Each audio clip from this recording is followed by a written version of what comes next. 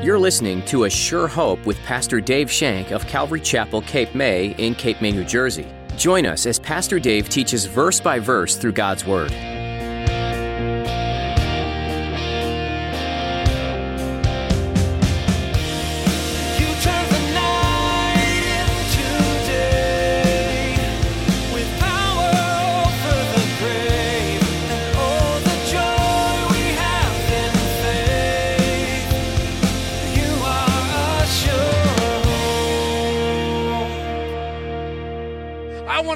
Your life so I can use you and have you do the things that I've called you to do. But right now, there are some things that are holding you back, and I know what they are. Let me have access to your life. Let me have access to your life, and I will show you those things that you can repent of, that you can get rid of, that you can destroy, so that you can come to me, cleansed, clean, holy. Be ye holy, even as your Father in heaven is holy. Jesus wants access to your life, but he'll only take it if you willingly offer it to him. Today, Pastor Dave teaches you that Jesus is waiting for you to offer yourself to him. He wants to be involved in and influencing every aspect of your life. For this to happen through you, you must give up control and allow him to take over. Now, here's Pastor Dave in the book of John chapter 2, as he begins his message, Show Us a Sign.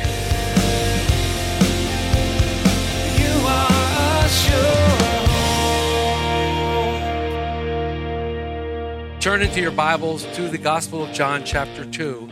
As I was studying and restudying and looking through these verses in John 2, I'm reminded of C.S. Lewis and the third book in the Chronicles of Narnia, which is the Voyage of the Dawn Treader. And in this book, he skillfully uses two biblical images of Jesus the Messiah, the lion and the lamb. The lamb is easier to love. The lamb is gentle, meek, and mild. It takes away the sin of the world. The lamb hosts the marriage supper at the last day, and it lights the city of God, eliminating the need for sun and moon. The lion, on the other hand, is ferocious. Of the 150 times that the Bible uses lion or lioness, none refer to a gentle or friendly relationship. The purpose of lions in Scripture seems to be for eating people and other animals. But in Jesus Christ, both fittingly come together. Jesus is telling the world that he is the Lamb of God in human flesh, come to remove the sorrow of sin and restore the world to perfect happiness. Now, contrast this with what happened when Jesus and his disciples left the wedding celebration. After the wedding, Jesus entered the temple, and he confronted the hucksters, those religious guys who were there selling various things. In an instant, the lamb became the lion, and his passion was evident in his anger and even in his actions.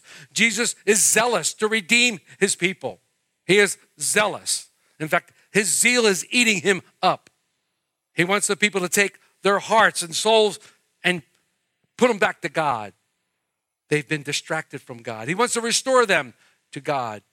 He does this so the work of God can be evident in our lives. I love that parallel, and I wanted to share that with you. So as we now look at our scriptures this morning, I'm going to read through a place that we've already been in chapter 2. We've already been through 13, but to get the context, I want to read down to verse 22. John 2:13. Now the Passover of the Jews was at hand, and Jesus went up to Jerusalem. And he found in the temple those who sold oxen and sheep and doves, and money changers doing business. When he had made a whip of cords, he drove them out of the temple with the sheep and the oxen, and poured out the money changers and overturned the tables. And he said to those who sold doves, "Take these things away. Do not make my Father's house a house of merchandise." Then his disciples remembered that it was written, "Zeal for your house has eaten me up." So the Jews answered and said to him, "What sign do you show us since you do these things?" Jesus answered and said to them, "Destroy this temple, and in 3 days I will raise it up." Then the Jews said, "It has taken 46 years to build this temple, and you will raise it up in 3 days?" But he was speaking of the temple of his body. Therefore, when he had risen from the dead, his disciples remembered that he had said this to them, and they believed the scripture and the word which Jesus has said. So last week, Jesus and his family, along with his disciples, left Cana, and they traveled to Capernaum. And they stayed there for a very short time. Then Jesus went up to Jerusalem for the Passover, fulfilling the law that every Jewish man attend 3 feasts annually. It was written in the law that each Jewish man must go to Jerusalem and attend at least 3 feasts. While Jesus deliberately violated and came against the man-made traditions of the Pharisees, he did obey the statutes of the law and was faithful to uphold the entire law. In fact, his life and death, Jesus fulfilled the law. So today, we as believers are not burdened by the yoke of bondage that the law gives. If you remember correctly, in Acts 15, there was this big argument about whether the new believers, the Gentile believers, should be circumcised or should obey the kosher living or the laws of meat and blood. The big thing was they should be circumcised. And in 15 verse 10, I think it's Peter who's standing up before them, and he says this wonderful thing. He says, "Now therefore, why do you test God by putting a yoke on the neck of the disciples which neither our fathers nor we were able to bear?" That yoke he's talking about is the law. What are you putting that yoke on their heads for? We couldn't obey it. Our fathers couldn't obey it. Now you expect them to obey it? You're setting them up for failure. Jesus fulfilled the law in its entirety. Everything he did fulfilled it, completed it. In Jesus, all the law is complete. So once in Jerusalem, Jesus went right to work. He revealed his zeal for God by cleansing the temple. He threw out the merchants who were selling animals and the money changers, which the preachers set up to make a profit. And what probably began as a convenience suddenly became a business, not a ministry. And as I reread this and as I looked at this, it became quite obvious to me that we need to be extremely careful that we do not allow any ministry to become a business where profit is gained. I believe that with all my heart. All my heart, I believe that. We are to serve the sheep, not fleece them. But there was a problem with what was happening, and there was a bigger problem than them just selling and exchanging money. It was the place where they did everything. It was in the court of the Gentiles. Now remember, the Gentiles was a place where the Jews had been meeting with the Gentiles and should have been telling them about God, the one true living God. It was where the Jews were supposed to go out into the court of the Gentiles and make the proselytes, make them converts, and teach them the glory of the one true living God. But any Gentile who was searching for the truth probably couldn't find it because of all these religious merchants and all this selling. It looked like a market. It looked like a flea market or a Kmart or a super Walmart. These merchants only wanted their money. They were not interested in showing them God. Oh, Lord, never let it be so in Calvary Chapel. Never let it be so. The Lord suddenly appears in the temple and he begins to clean house. He fashions a whip out of cords and drove the selling and the changing people out. Remember, we said that the Greek word for drove out is suggesting violence, suggesting force. He didn't meekly ask them to leave. No, he drove them out from his father's temple, his father's house. He wouldn't stand for the pollution that they were causing. He wouldn't stand for the distraction.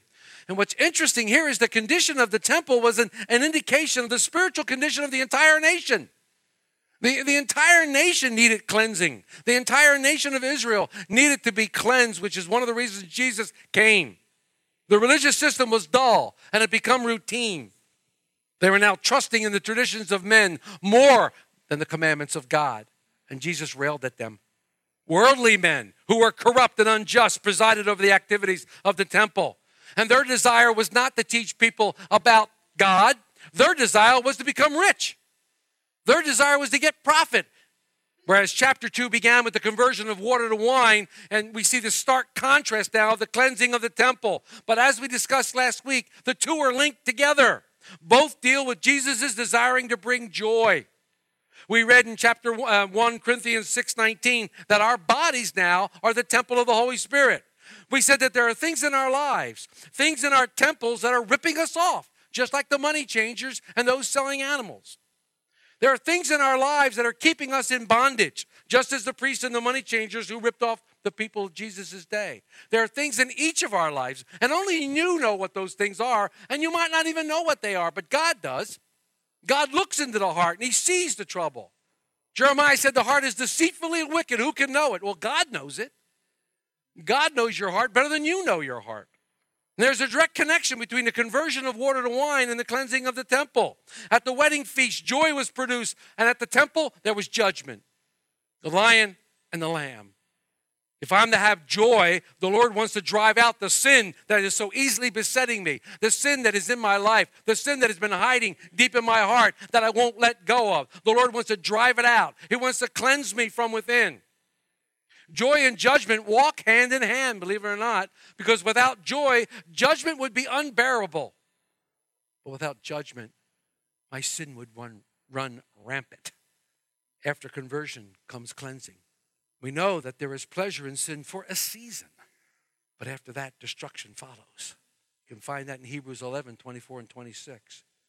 But because of this, our gracious Savior lovingly says to you, I want to go through your life. I want to overturn the tables in your life and drive out those things that are ripping you off. I want to go through your life so I can use you and have you do the things that I've called you to do. But right now, there are some things that are holding you back, and I know what they are. Let me have access to your life. Let me have access to your life, and I will show you those things that you can repent of, that you can get rid of, that you can destroy, so that you can come to me, cleansed, clean, holy. Be ye holy, even as your Father in heaven is holy. So as we come to today's verses, we see Jesus' ministry is in high gear. It's only been several days or even several weeks old. We don't even know how old his ministry is at this point, but he's really moving. He's already shown his power to the disciples in Cana at the wedding. And now he's exercising his authority in Jerusalem in the temple. He is beginning a battle with the religious leaders that will not end until his death. This battle that he is now beginning will not end until his death. He knows exactly what he is doing. He is beginning to expose the hypocritical religious systems for what they are. And they are going to take exception to that, and they are going to come after him. So we read in verse 18, which is where our main thrust of the study is. So the Jews answered and said to him, what sign do you show us since you do these things? Jesus cleans the temple, and the Jews ask for a sign. Jesus cleans the temple, and the Jews want a sign. The Greek word used here is semeion, meaning miraculous or signal or a mark. Their question is not really out of order. It's quite logical that these religious men to ask Jesus to show him the source of his authority. After all, they consider themselves guardian of the Jewish faith. They consider themselves high and mighty holy men, and they truly believe that they have the right to test any new prophet who might appear on the scene. Show us a sign. This was not a request. This was a demand. They demanded that Jesus show them a sign, prove to them who he was. Their demand rose from the facts that the Jews expected God to perform mighty miracles when the Messianic age came in. So what were they asking Jesus to do? Show us that you're the Messiah. Show us that you're the Messiah, because what Jesus did in the temple, that was messianic. That was clearly messianic. He acted as a reformer of the Jewish religion by changing the way they worshiped God, by changing the way they were going to connect with God. And what's interesting here is the Jews did not ask or question the rightness of his actions. John doesn't record any of this stuff. And it's interesting also that John doesn't record any of the sellers or those people going, hey, wait a minute, we have a right to be here. Nobody complained. There were temple guards all around the temple. Where were they? They didn't do anything either. They did nothing. The religious leaders did not ask why he did it. Instead, they want a sign. Show us a sign. They were empathetic. Show us a sign. We want a sign. What were they expecting? Well, what were they expecting? Jesus had already done a miracle in Canaan. I'm sure the word spread down. And he does this cleansing of the temple. How much more of a sign do they need? Well, if they're like me, I pray to the Lord, Lord, show me a sign that it's you by writing it in the sky. Airplane comes by and he writes it in the sky. And I go, wow, now turn it red. Won't be satisfied with a sign that I see. But they wanted a sign. What did they expect? Did they expect Moses to come back and do all the signs that happened in Egypt? Did they expect fire to come down from heaven a la Elijah? What was it that they expected Jesus to do? The crazy thing here is that the leaders should have helped Jesus clean the temple. The leaders should have been right beside him and helping him clean the temple, but they weren't. Sadly, most of the religious leaders were false shepherds who only exploited the flock of God. And by cleansing the temple, Jesus now declares war on the very ones who should have known better. Anyone who has a privilege from God to teach God's word needs to take it extremely seriously, because Scripture says you will be judged harsher than others, because you're responsible to take God's word and give it out correctly. You read, I think it's Ezekiel 34, because it's Ezekiel 34, how God feels about false shepherds. Take a read through that and see how God feels about false shepherds. Prove yourself. Show us. We don't assign. Jesus says, okay. Verse 19. Jesus answered and said to them, destroy this temple, and in 3 days I'll raise it up. What? Do what? To where? How? Can you imagine the look on their face? It took them by surprise. Now, Jesus usually refuses to give a sign when asked for one. You know, he complained about his enemies, how they knew the weather because of the sky. You remember? When the sky's red in the morning, you know that. And when it's red in the evening, you know all those things. But you're not able to recognize the sign of the times when they're before you. Or in the Gospels, when he's asked for a sign, he gives them one sign and one sign only, which helps today's thing, the sign of Jonah. As Jonah was in the belly of the fish for 3 days, so must the Son of Man be in the belly of the earth for 3 days, referencing this. I wonder if Jesus pointed to himself when he said this. Because you've read the scriptures, you know where we're going with this. I wonder if he said, destroy this temple. I wonder if he hit his chest. Destroy this temple, and I'll raise it in 3 days. Destroy this temple, I'll raise it. You destroy it, I'll raise it. Remember, the Greek word for temple was naos. It meant the Holy of Holies, a place where God exists, where God rests. He made this incredible declaration, and the Jews were like, huh? You destroy it, I'll raise it up. He didn't do a miracle immediately to convince them of something, but he gave them a sign of something to come. That's what a sign is. A sign is of something to come. The sign that he gives is one of his own death and resurrection. And this would be his last sign. If they would not be convinced what they heard, what they saw, they're just going to have to wait. They were just going to have to wait.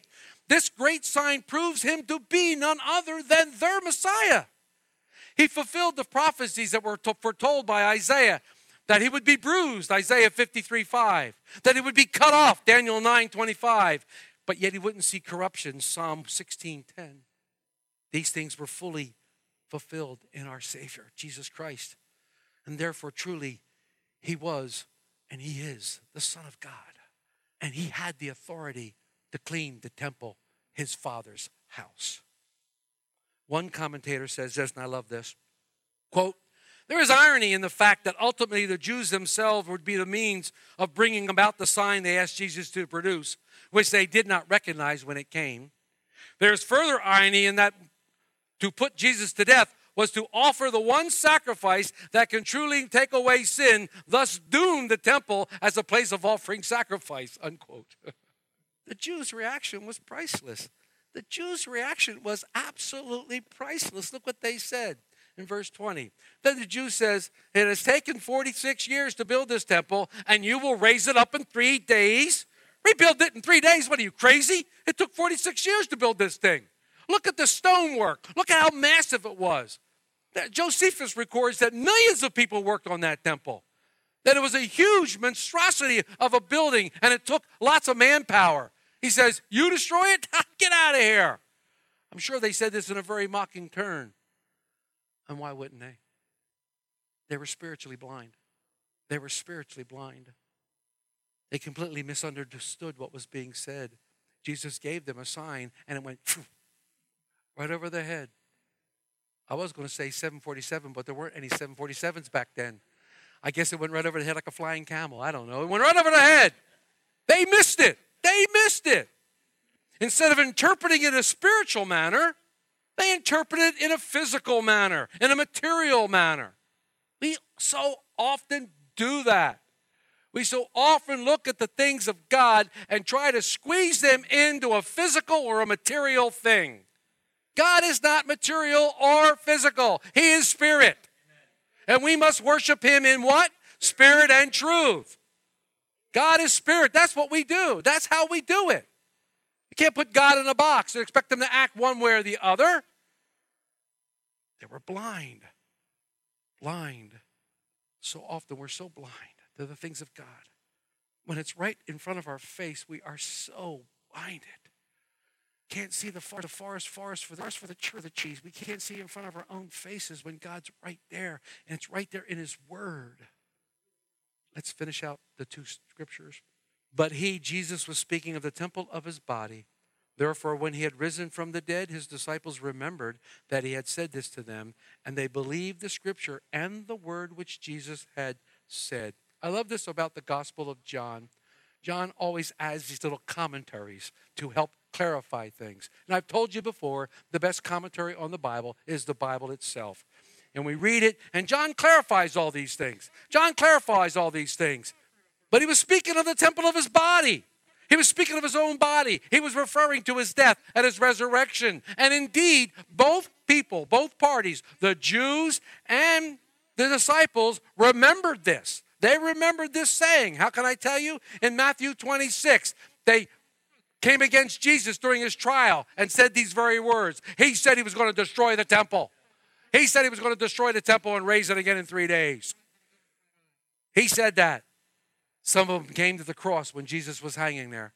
When Jesus was hanging on the cross, some of them came there and said, you said you were going to destroy the temple. Come down off that cross. And they mocked him. But hallelujah, after the resurrection, the disciples remembered also. Wow. And the light went on. Wow. Wait a minute. Jesus said this. Remember? Remember when he said that?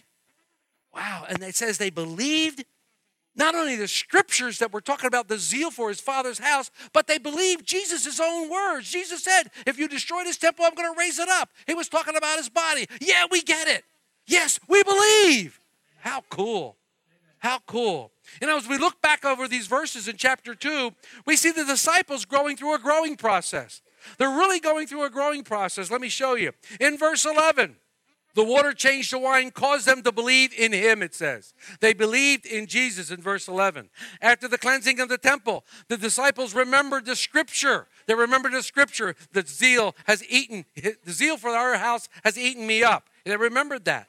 And here in verse 22, not only did they remember, but they believed again. They're putting the two together now. They're starting to put the two together. Jesus said it, and we believe. It's coming together now. And they see that this is starting to make sense. They remembered and believed the scripture of Jesus' words. You are a sure hope. We'd love to keep studying the Word of God with you again next time on A Sure Hope. In the meantime, we invite you to learn more about this program by visiting our website, ASureHopeRadio.com. There, you'll find our archive of previous messages from Pastor Dave Shank, available to listen to, download, or even share with your friends and family, all free of charge. Just look under the Messages tab. You can listen to additional teachings from this series in John, or jump to another book of the Bible. Each book gives some useful insight into God's plan for you and the world you live in. We trust that A Sure Hope is an encouraging program for you, and if you're without a church family, we'd love for you to join us. If you happen to be in the Cape May area, we'd love to meet you in person for a time of worship and Bible study right here at Calvary Chapel, Cape May. We meet weekly on Sunday at 10 a.m., and you can find all the information you need by visiting ASureHopeRadio.com. If you live further away or are unable to come in person, we understand. And we'd still love for you to be a part of our church family virtually. You can join us for church online through Facebook Live and on YouTube. Just follow the links that are available at ASureHopeRadio.com. And don't forget to like and subscribe to keep up to date with the latest information. That's all the time we have for today. Thanks for joining us for this edition of A Sure Hope.